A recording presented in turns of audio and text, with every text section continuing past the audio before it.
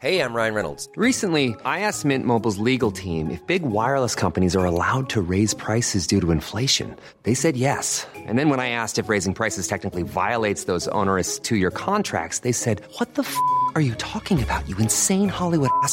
So to recap, we're cutting the price of Mint Unlimited from $30 a month to just $15 a month. Give it a try at mintmobile.com/switch. $45 up front for 3 months plus taxes and fees. Promo rate for new customers for limited time. Unlimited more than 40 gigabytes per month. Slows full terms at mintmobile.com.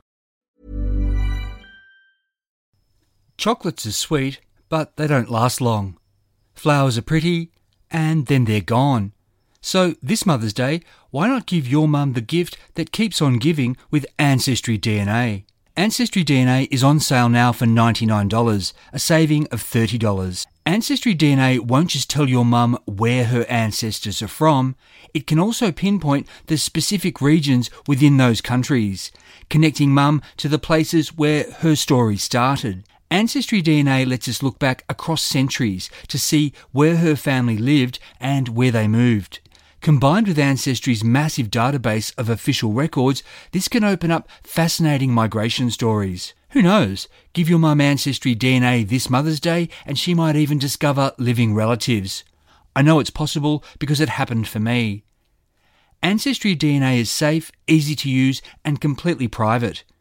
When your mum gets the kit, she just sends back a small saliva sample using the prepaid postal box provided. In a few weeks, she'll receive an email with the links to her results. From there, your mother has control of the data and how she uses it. There could be more to your mum's story. Piece it together with Ancestry DNA, now on sale. Terms apply.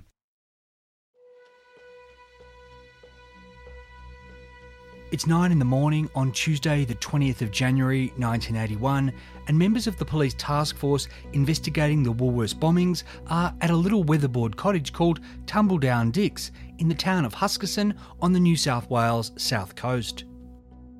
When the home's owner, Larry Danielson, comes to the door, he's in for a bit of a surprise. Not just because cops from Operation Softly Softly are here to see him, but also because one of them is Detective Sergeant Desmond Johnson, who, as he'll later admit, used to come into Larry's Flicks nightclub on a regular social basis when he was stationed with Manly Police. It's apparently a coincidence that this Detective Sergeant Johnson has just 4 days ago been assigned to Softly Softly, which is now in Huskisson talking to people who know Greg McHardy, arrested a week ago in scuba gear trying to pick up the $1 million Woolworths ransom off Taronga Park Wharf. Another Detective Sergeant at Larry Danielson's door this morning is Wilfred Tunstall, who's been on the Woolworths case since before the Town Hall bombing. Detective Sergeant Tunstall introduces himself. It's not clear whether he tells Larry why they're on his doorstep, nor is it clear if Larry betrays anything other than his usual garrulousness as he invites the police, including young Detective Constable Stephen Alcorn, inside to meet his house guests. Everyone chats pleasantly for a while, and then Detective Tunstall says he has other business to attend to and so takes his leave. Given that Tumbledown Dicks is chockers with guests, Detective Sergeant Johnson asks Larry if he minds coming to Nowra Police Station to answer some questions. Larry says no problem. At the Nowra cop shop, Larry offers his old acquaintance a brief recap of the business and marriage failure that brought him to Huskisson and what he's been doing since arriving in April 1980, which amounts to working 4 months at the Sea Life Lodge, playing a few gigs at local venues and doing a fair bit of relaxing at the beach or with a beer in hand at the Bowls Club or RSL. Detective Johnson gets down to business, asking, "Do you recall that fellow who was arrested recently in Sydney Harbour over the Woolworths extortion? He was a diver." Larry says he has heard of the case. Detective Johnson continues, "Well, the diving gear he had on was stolen from the dive shop here." Larry says he doesn't know anything about that. There was a break-in that took place at the Sea Life store, but that was a couple of months after he'd left the lodge. Detective Johnson shows him black and white photos of 2 men suspected of the burglary. Larry says he hasn't seen either of them before. Detective Johnson produces another mugshot and says, "Have a look at this colour photograph of the fellow arrested in the harbour." Larry replies, "I know him. He was stopping with me. That's Greg." Larry explains he met the man in early December via John Horobin and that Greg came to stay with him a month ago. Detective Johnson asks, "What's his last name?" Larry says, "I don't know. He worked for John Horobin. He would know more about him." Detective Johnson asks, "Who's John Horobin?" Larry explains that John has a scallop diving business and tells Detective Johnson John's address. Detective Johnson now says he wants to know Larry's movements over the past month. The key dates are the 22nd of December, when the ransom letter was delivered to Woolworths head office in Sydney, Christmas Eve, when the bomb exploded in the Town Hall store, and the 12th of January, when the ransom pickup was in progress. Larry says he's a bit foggy about dates. Summer in Huskisson can be a bit like that, a happy blur. But Larry is in the habit, he says, of going up to Sydney at least once a week in one of the 2 Ford Falcons he owns, and he usually does this on a Monday. So, best he can remember, on the 22nd of December, which was a Monday, he and Greg McHardy drove up to Sydney. They left around 5:30am to beat the traffic. Larry says he dropped Greg off in the city about 9am. Then he, Larry, went to see an old mate named Dave Brown, to whose place he still had his mail sent. Larry wasn't sure what Greg had been doing that day, maybe seeing relatives or something. As they'd arranged, they met at the Marble Bar at the Hilton Hotel at 5 o'clock and drove back to Husky, arriving around 9 that night. As for the next date Detective Johnson wants to know about, Larry is on firmer ground. Quote, "On Christmas Eve, 24th December 1980, Greg was with me and other people at Huskisson Bowling Club and the RSL most of the day up to midnight. January the 12th, that was another Monday." Larry tells Detective Johnson that he and Greg drove up to Sydney again that day. Greg took with him a blue bag and his diving gear. Larry wasn't sure why. Greg, well, sometimes he wasn't a very talkative bloke. Larry tells Detective Johnson that he dropped Greg at a telephone box at Rockdale, this time around 8am, and they again arranged to meet at the Marble Bar at 3 in the afternoon. Larry got his mail from his mate's place, drove into the city and left his Falcon in a King Street car park. He had a meal in Pitt Street, mooched around for a while and then moseyed to the Marble Bar. Greg McHardy didn't show up as arranged. Larry had some drinks, went to a bookshop for a while and then drove home. He said he'd left the city about 7:30 and arrived in Huskisson at 11 that night. The next morning, Larry tells Detective Johnson, he went and saw John Horobin to ask if he'd heard from their mutual mate. Larry says to Detective Johnson, quote, "I told John Horobin about waiting for Greg, but he had not heard anything, and I was pleased to see the back of him."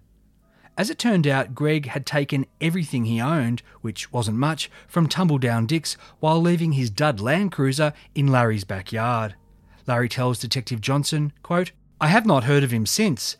I did read of a person being arrested in Sydney in relation to the Woolworths bombing, but I did not relate this with Greg as I never knew his last name." Huskisson, though, is that sort of place. A lot of blokes know each other on a first-name basis, and if you can't even remember that, then a mate, cobber or digger will do. Detective Johnson wants to know if Larry can account for Greg's movements each night he lobbed at Larry's. Larry replies, "During the time I knew Greg, there were 2 or 3 nights he did not stop at my place, and I did not ask him where he had been, as I assumed he was with a lady. John Horobin would know more about Greg than myself, as he worked with him." Larry agrees that a 4-page statement recording these answers can be typed up. Detective Constable Alcorn sets about this. But when Larry's asked to sign each page of this statement, he isn't sure he wants to do that. That's because, like he's already told Detective Johnson, he can't be 100% certain of the various dates in question.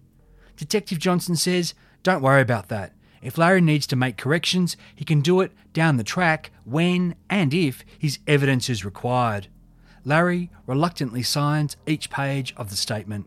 While carbon copies are made, Larry's not given one of these so he can check the dates. Detective Johnson and his young partner drop Larry back to Tumbledown Dix. They're off to talk to this John Horobin fella, who seems to have been Greg McHardy's main contact for most of the time he was in Huskisson.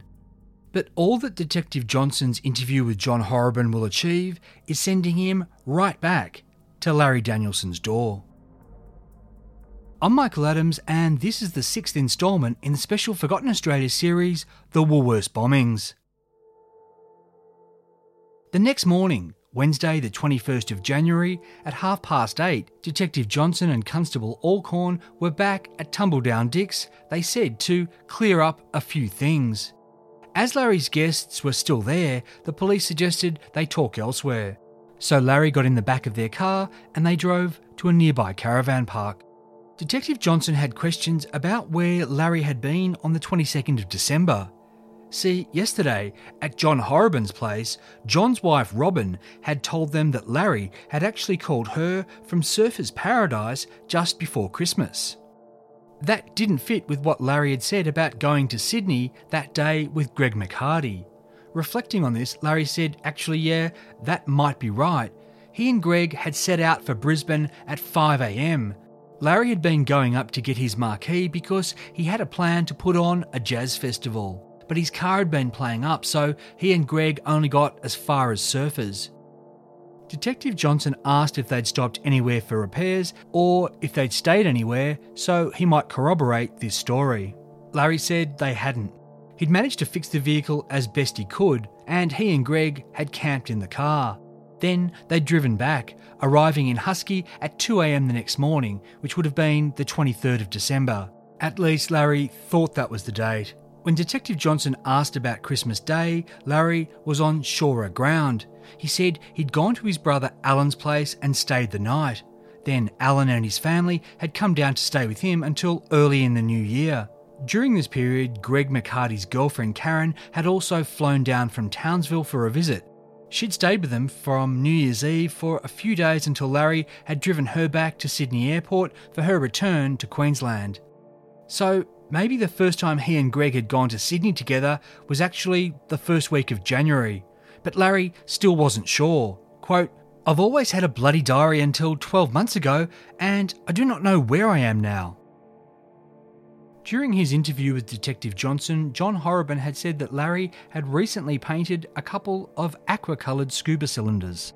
That was significant because the air tanks that Greg had been caught with, the ones stolen from the Sea Life store, had been blue until they'd been painted black. According to John Horriban, Larry had said he was painting the tanks simply because he liked black better than aqua. Of course, from the perspective of the task force, the obvious rationale for such a paint job was to make the tanks harder to see in the water at night, particularly, say, in a situation where police boats were using searchlights to pierce the harbour's surface as they hunted a scuba diver, making off with a $1 million ransom. Detective Johnson said to Larry, quote, "I've been told you have painted a pair of air tanks recently with black paint. Is that correct?" Larry said it was. He'd sold both the tanks for a total of $500 to a guy and his wife who frequented the Sea Life Lodge. He'd made this sale, he said, about 4 weeks ago. Larry told Detective Johnson the man's name so they could follow up. Detective Johnson wanted to know if Larry had any of this black paint left. Larry said he did, and Detective Johnson was welcome to it. Detective Johnson and Constable Alcorn dropped Larry back home. He asked them if they wanted that leftover paint now. They said they'd come back later because they had other witnesses to see. Detective Johnson and Constable Alcorn went back to Larry's place at 2 that afternoon. He showed them the tin of paint. It was a glossy black, so it didn't match the matte paint from the tanks that Greg had been caught wearing. Now, remarkably, given that Detective Johnson and his young partner were on duty at a crucial part of what was to be the biggest New South Wales police investigation of 1981, these two officers decided to, well, relax for the rest of the arvo at Larry's place. Ever the good host, Larry cracked a new bottle of Glenfiddich for Detective Johnson, while he and Constable Alcorn contented themselves with vino. Detective Johnson and Constable Alcorn sat back with their drinks. The three men talked and the police listened as Larry played a few of his songs. That this happened wasn't in doubt. Detective Johnson would later admit to having a few drinks. Constable Alcorn would say that Detective Johnson was, quote, slightly affected by alcohol. Larry was to claim that Detective Johnson drank almost the entire bottle of whiskey. As for what they talked about during this 2-hour session, Detective Johnson was to say that he and Larry talked about the old times. Presumably this meant when they'd known each other at Flicks in Manly. Constable Alcorn was to say, quote, "We spoke about a lot of things. Larry had a very different version. He'd say Detective Johnson became belligerent because he didn't believe that Larry didn't know Greg's surname. He'd say Detective Johnson made threats. He'd say Detective Johnson told him the police knew he was involved in the Woolworths bombing extortion in some minor capacity and that Bob Evans was the real mastermind. He'd say that Detective Johnson claimed there was a hit squad ready to take out Bob with a shotgun. Larry had laughed at this, disbelieving but worried about the threats this detective acquaintance was now making, particularly when Detective Johnson threatened to plant explosives and a gun that had been used in a crime on Larry if Larry didn't tell him everything he knew about the Woolworths bombing. Larry was to claim that when Detective Johnson left Tumbledown Dicks that afternoon, he was so pissed he accidentally set off the siren in his police car and had to be reprimanded by Detective Sergeant Wilfred Tunstall, who'd come back to the house presumably to find out where the hell his men were. According to Larry, Detective Sergeant Tunstall told him not to worry about what had gone down that afternoon, that he should just have a beer and forget all about it. For the record, Detective Johnson and Constable Alcorn were both to deny that Detective Johnson had been severely intoxicated and that he'd made any of the alleged threats.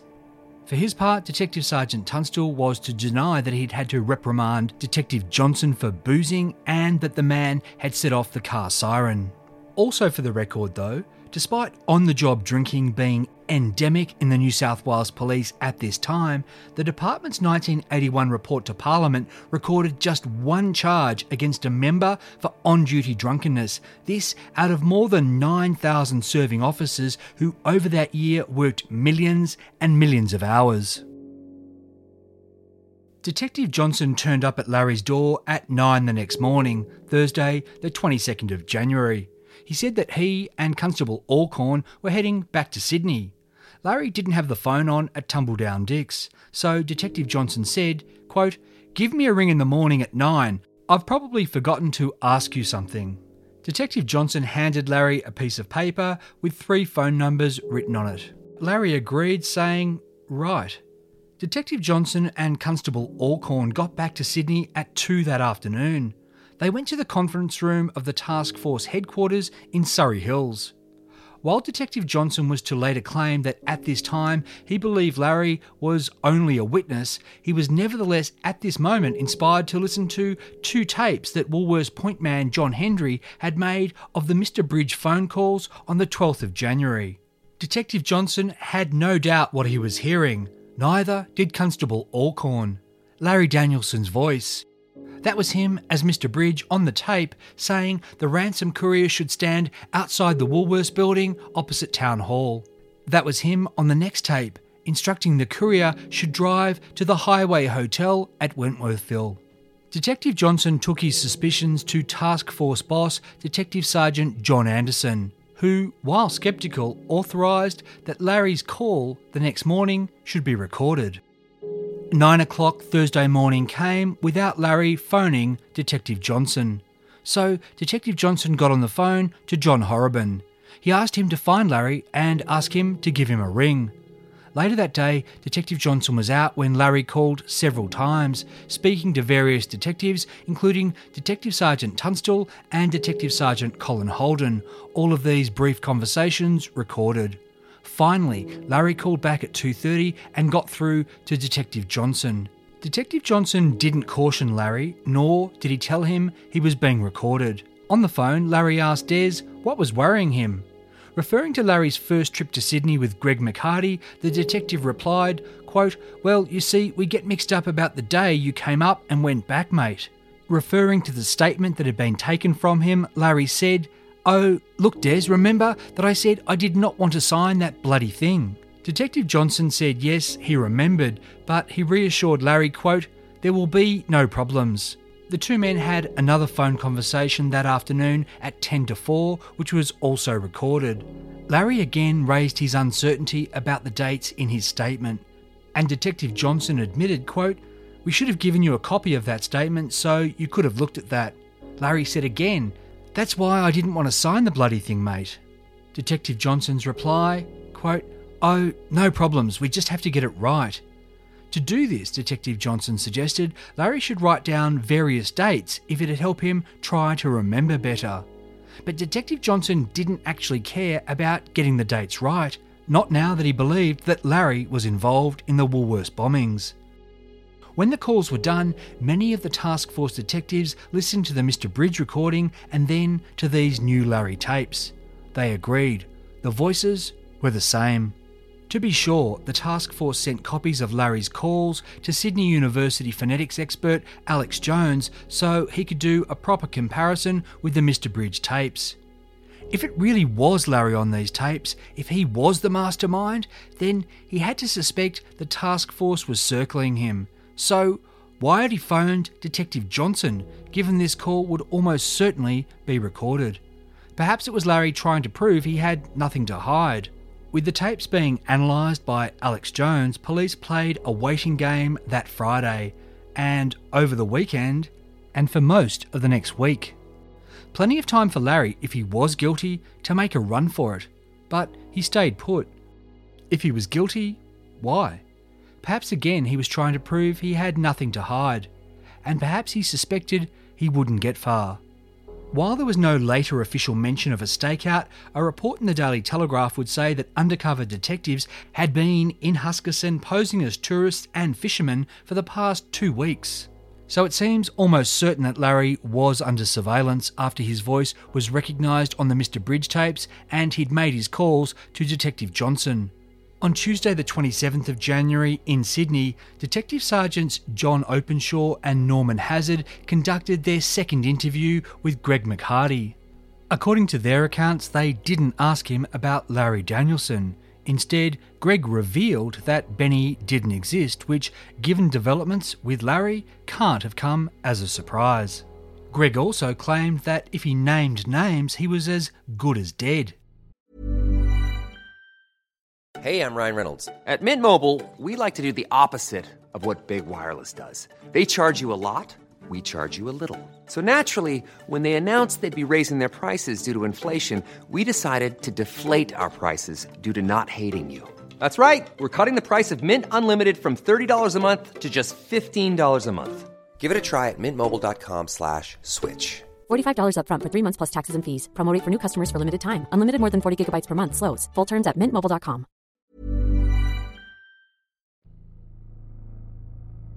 At 7:30 in the morning on Thursday the 29th of January 1981, 4 detective cars left Sydney CIB bound for Nowra and Huskisson. At about 10 o'clock, Detective Sergeant Wilfred Tunstall and Detective Graham Stone knocked on the door of Tumbledown Dix. Larry Danielson answered, saying to Detective Sergeant Tunstall, quote, "Good morning, my old China. How are you going?" The detective asked if he'd come to Nowra police station with them. Larry said sure, but could he finish his bacon and eggs first? Detective Sergeant Tunstall said okay, and he came inside where he met with house guest Ed Doherty. The men chatted, and then it was time for Larry to go. Operation Softly Softly had been true to its name over the past fortnight by operating in secrecy. Now it became Operation Loud and Louder, with reporters aware that something big was going on. A press pack tailed the police car that took Larry to the Nowra police station. Larry would claim that at one point reporters slipped behind, so Detective Sergeant Tunstall ordered his driver to pull over to let the media cars catch up. Larry also claimed when they got to Nowra police station, Detective Sergeant Tunstall tried to get him to put a blanket over his head, all the better to make him look guilty for the cameras. Larry said he refused, and so he stepped out barefaced into the full glare of publicity. Photographers clicked, news cameras rolled, and a TV helicopter buzzed overhead. The Daily Telegraph and the Australian snapped photos of Larry in his dark jeans and jumper, worn with a medallion, as Detective Sergeant Tunstall escorted him into Nowra police station. Inside, Larry was asked if he had any objection to a search being made of his house. Police would have claimed that Larry gave them permission because his friend Ed Doherty was still there and could act as an independent witness as to what was found and what was taken. Ed Doherty had just finished the breakfast dishes when about 8 detectives entered. Among them were officers who'd played key roles in the investigation. Detective Senior Constable Frank Kamer, ransom courier, and Detective Sergeant Norman Hazard, who'd been in on the interviews with Greg McCarty, were both present. So was Detective Sergeant Colin Holden, who'd made the critical scuba tank breakthrough, and Detective Sergeant Des Johnson and Detective Constable Stephen Alcorn, who'd questioned Larry first formally and then, in those less than formal, boozy circumstances. Scientific Squad Detective Sergeant John Barber, who'd found the blue insulation tape at the Woolies bomb scene, was also on hand. The search began at about 11:30, with Ed Doherty watching the police collect documents and a notebook and diaries. Officers with metal detectors also scoured the backyard. At 11:05 at Nowra, Detective Sergeant Tunstall began interviewing Larry, while his offsider, Detective Stone, made a record of interview on a typewriter. As this Q&A progressed, detectives began to arrive at the station with evidence collected from Larry's house. Detective Sergeant Tunstall showed Larry a Gregory Street directory and asked him if he recognised it. He said he had one like it at his place. Detective Sergeant Tunstall opened the book. Quote, "I draw your attention to map number 16, which includes the Taronga Park Wharf. On the map, in the water beside the pier, someone had drawn a number of black dots."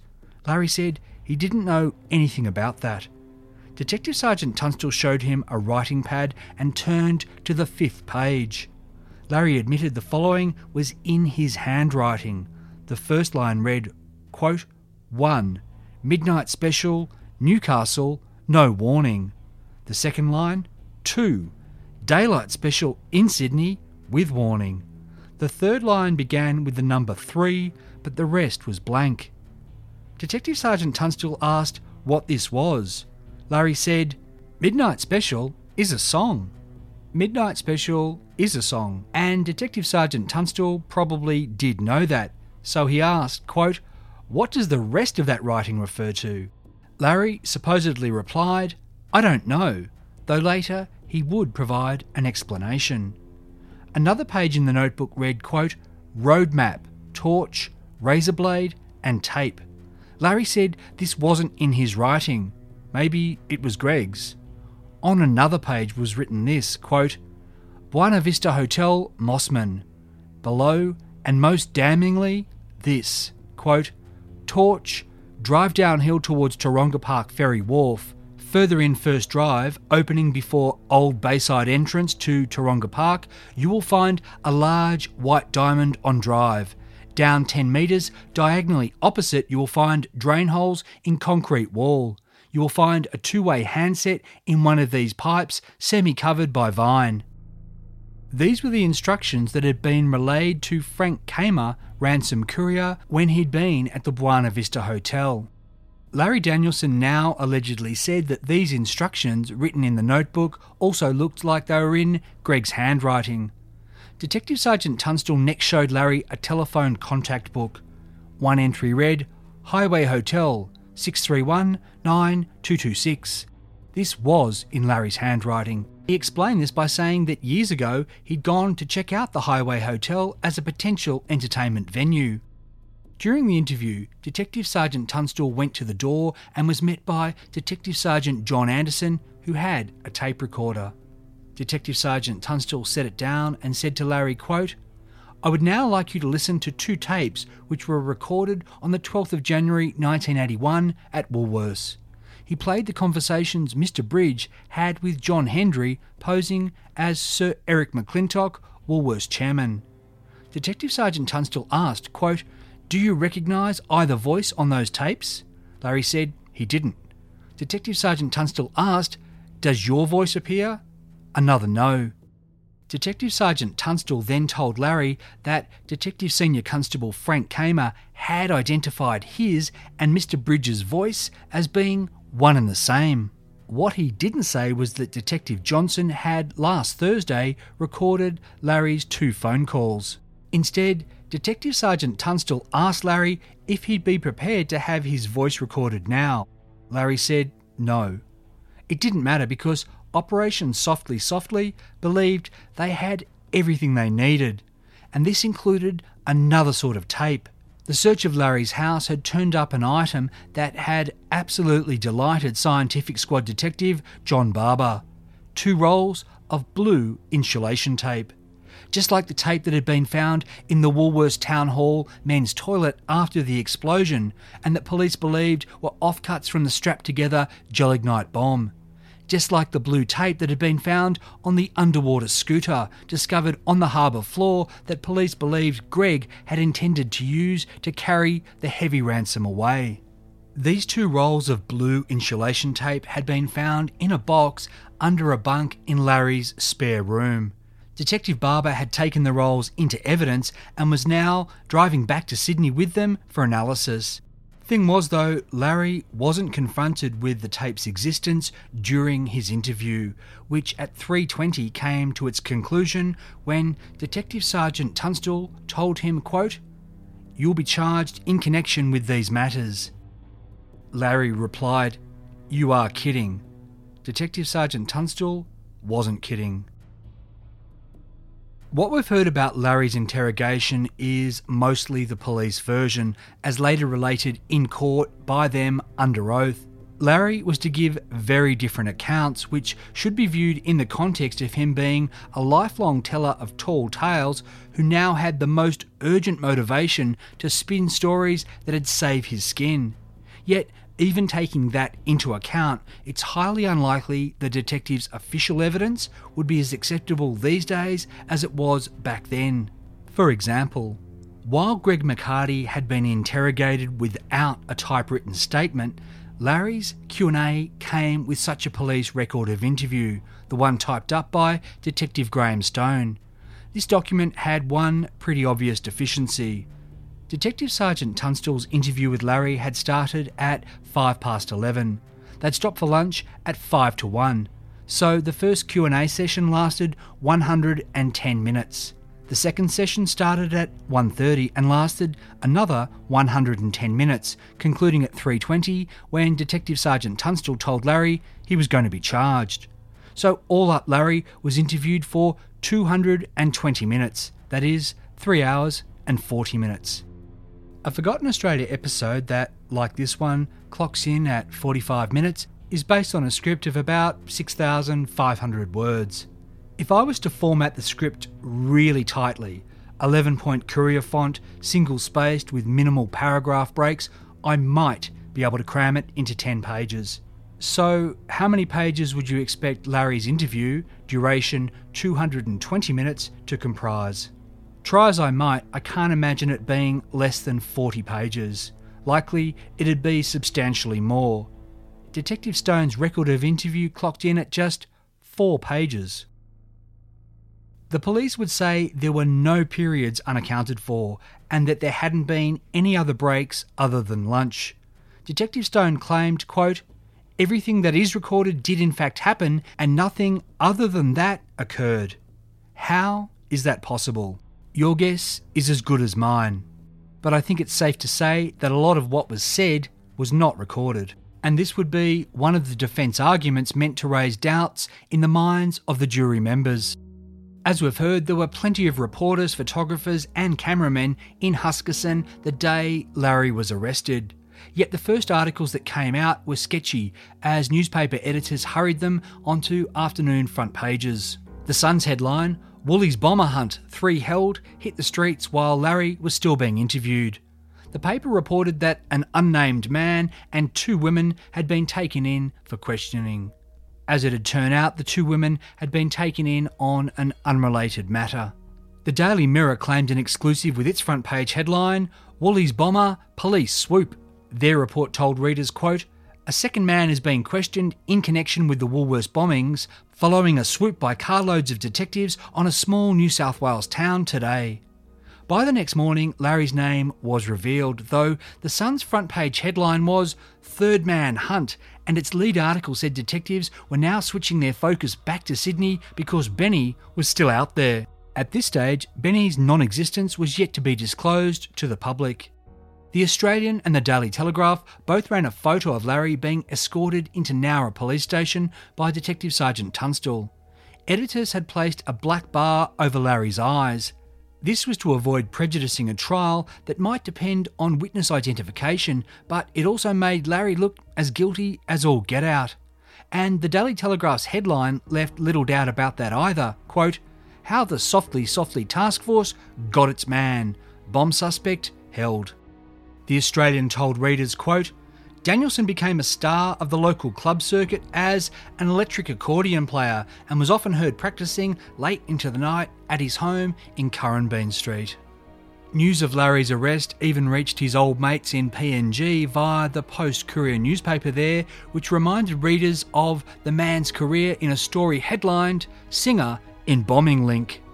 As for Woolworths, they'd won the war of nerves.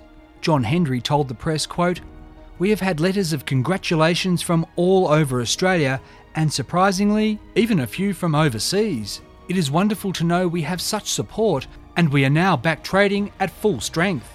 John Hendry had even better news.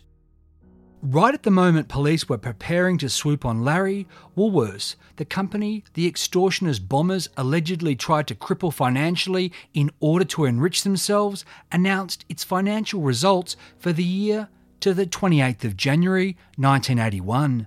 Despite all that Christmas chaos, explosions, evacuations, threats and hoaxes, the company had for the first time topped $2 billion in sales.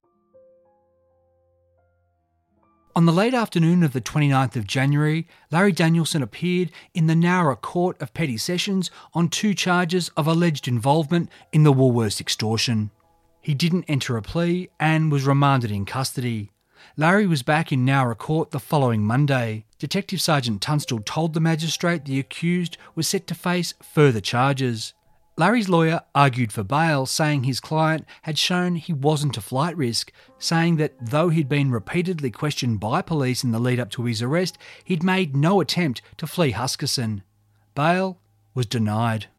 Larry was sent to Long Bay Jail's remand centre, where Greg McHardy was also being kept, though the men were in separate sections.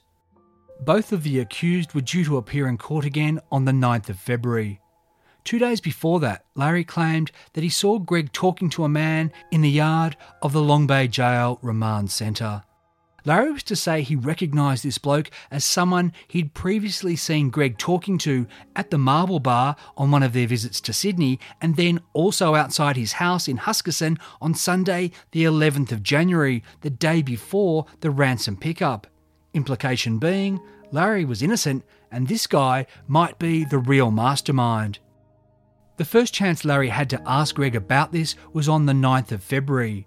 That was when they were reunited in the back of a police van, taking them to the CIB for further questioning ahead of their court appearance that day. As Larry would tell it, he asked Greg, quote, "Who was that man you were talking to?"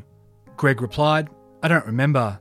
Larry was to claim that Greg, quote, "wouldn't give me an answer about who the man was. He told me that there was no way he would be saying anything because his life had been threatened." That day, Greg McHardy also refused to answer any further questions from the police, and for the first time during interview, he was actually represented by a solicitor. Larry also, on legal advice, refused to answer any more of the police's questions. At Central Court, though, Larry saw Detective Sergeant Tunstall and said to him, quote, "I want to talk to you." After the hearing, Detective Sergeant Tunstall came down to the cells. He said, "Come with me, Larry. Your brother wants to speak to you." According to Larry, as they walked off, Greg McHardy became abusive, shouting, "Don't go with him. They will only verbal you." Yet it was a week or more before Detective Sergeant Tunstall came out to Long Bay to see Larry. When he did, Larry told him about the man that Greg had been talking to in the yard and said that he'd seen him before. Detective Sergeant Tunstall didn't believe Larry and would later say that Larry had claimed that his, that is Larry's, life had been threatened by this man via Greg McHardy. So there was no investigation into this mystery figure, if in fact he ever existed. Larry was to say, quote, "Nothing was done. I imagined that I would be shown photographs and at least have the opportunity to point a head out." This sounds entirely reasonable until, of course, you take into account Larry's history of fantasy. Larry Danielson and Greg McHardy languished at Her Majesty's pleasure for 6 weeks in Long Bay Jail until their committal hearing got started on Thursday the 26th of March 1981 at the Sydney Central Court of Petty Sessions. They were both charged with conspiring to demand money with menaces and by force, and for attempting to steal $1 million from Woolworths. Larry was also charged with breaking and entering and stealing relating to the scuba gear theft from the Sea Life store, while Greg was charged with receiving these stolen goods. The first witness was Sir Eric McClintock's secretary, Leonie McKinlay, who told of the Mr. Dunmore phone call on Christmas Eve. She said the man's accent had been slightly foreign, but he used good English when he told her the store needed to be clear in 10 minutes. Leonie described her escape and the colossal loud bang she heard when the bomb went off 5 minutes later than had been threatened. It was an explosive start to the proceedings, but the magistrate, Mr. Kevin Webb, was to order several lengthy adjournments during the committal hearing, which meant that the 11 sitting days in which 80 witnesses testified would stretch all throughout April. Witnesses included John Hendry, revealing for the first time that he'd been the phone contact who dealt with Mr. Dunmore and Mr. Bridge for weeks before the ransom rendezvous. Detective Senior Constable Frank Kamer told the court about that day and his certainty that Larry Danielson was the voice of Mr. Bridge. Detective Sergeant John Anderson described seeing Greg after his arrest, explained that he'd been wearing stolen diving equipment and that he'd been identified by observation squad detectives as being the man who'd been lurking around the Rose Bay Hotel on the afternoon of the ransom runaround. Detective Sergeant John Anderson also told the court that Greg had claimed he'd bought the tanks from a guy in Huskisson, that he denied being at the Rose Bay Hotel, and that he'd told detectives he was as good as dead if he named names. The court heard 8 of the extortion call tapes, including the one in which Greg, allegedly doing an Italian-style accent, had told Woolworths' John Hendry, posing as Sir Eric McClintock, that 4 bombs would go off if Mr. Bridge was intercepted. By now, media interest had waned, but alert journalists should have realised that that meant on the 13th of January 1981, Woolies had gone ahead with opening 256 stores, knowing there were credible bomb threats, only then to urgently order their evacuation in a statewide operation involving 1,000 police and tens of thousands of staff and shoppers. The court also heard from Detective Sergeant John Openshaw about Greg's arrest and what Greg had supposedly said in his 2 interrogations about who'd hired him for the ransom pickup with a promise of $100,000.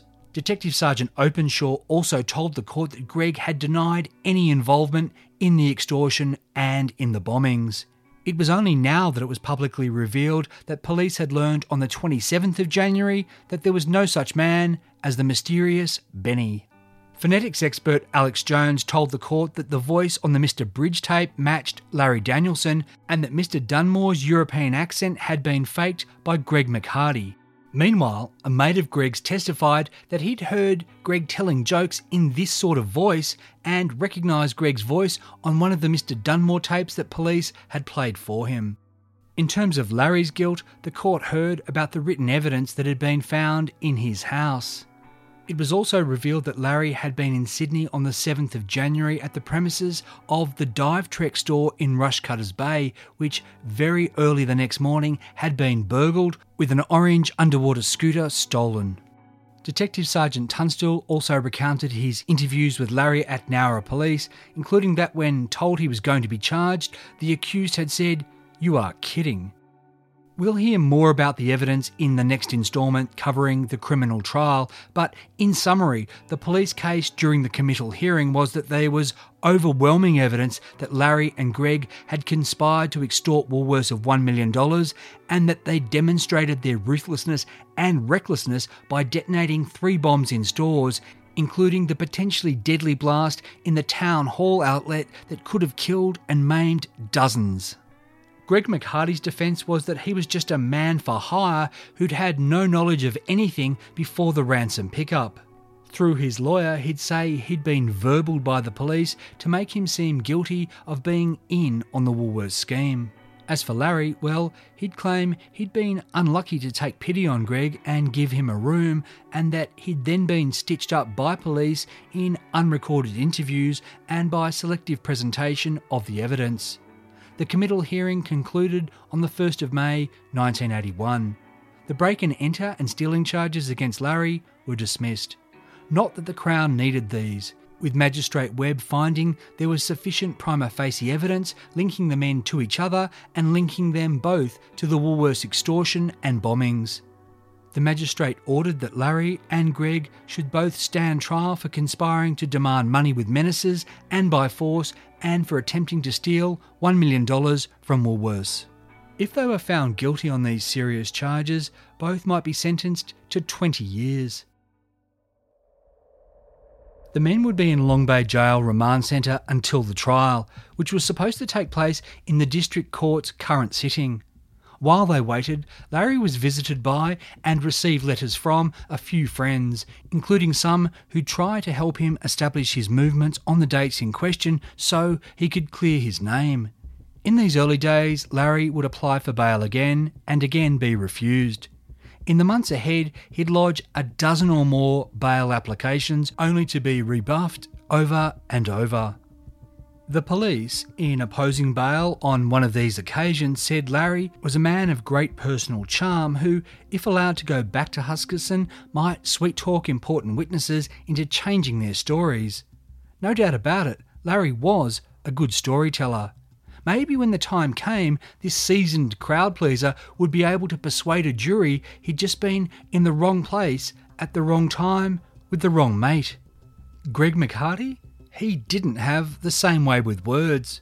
And even if Greg had been God's greatest recipient of the gift of the gab, there was just no possible innocent explanation he could offer for how he'd wound up in the harbour in a scuba suit trying to make off with a $1 million ransom. As sure as the sun set in the west, Greg McHardy was going down for the Woolworths job. Whether as a courier or as a co-conspirator, he'd be serving some serious jail time. So the authorities thought. Greg McHardy had in 1971 absconded from his duty as a soldier. In 1980, he'd fled Queensland rather than face court on receiving stolen goods charges. Now, Greg McHardy had made up his mind. He might have done the crime, but there was no way in hell he was going to do the time. Greg McHardy was going to break out of Long Bay Jail. I'm Michael Adams, and you've been listening to Part 6 of the special Forgotten Australia series, The Woolworths Bombings.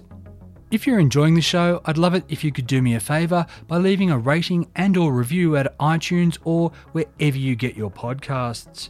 Doing this not only lets me know that you're out there, but it also helps the show reach other people. The next instalment of the Woolworths Bombings will be released very soon, so make sure you're subscribed to get it as soon as it's out. Forgotten Australia is written and produced by me in the Blue Mountains of New South Wales, on land that's traditionally owned by the Darug and Gundungurra people. As always, thanks for listening.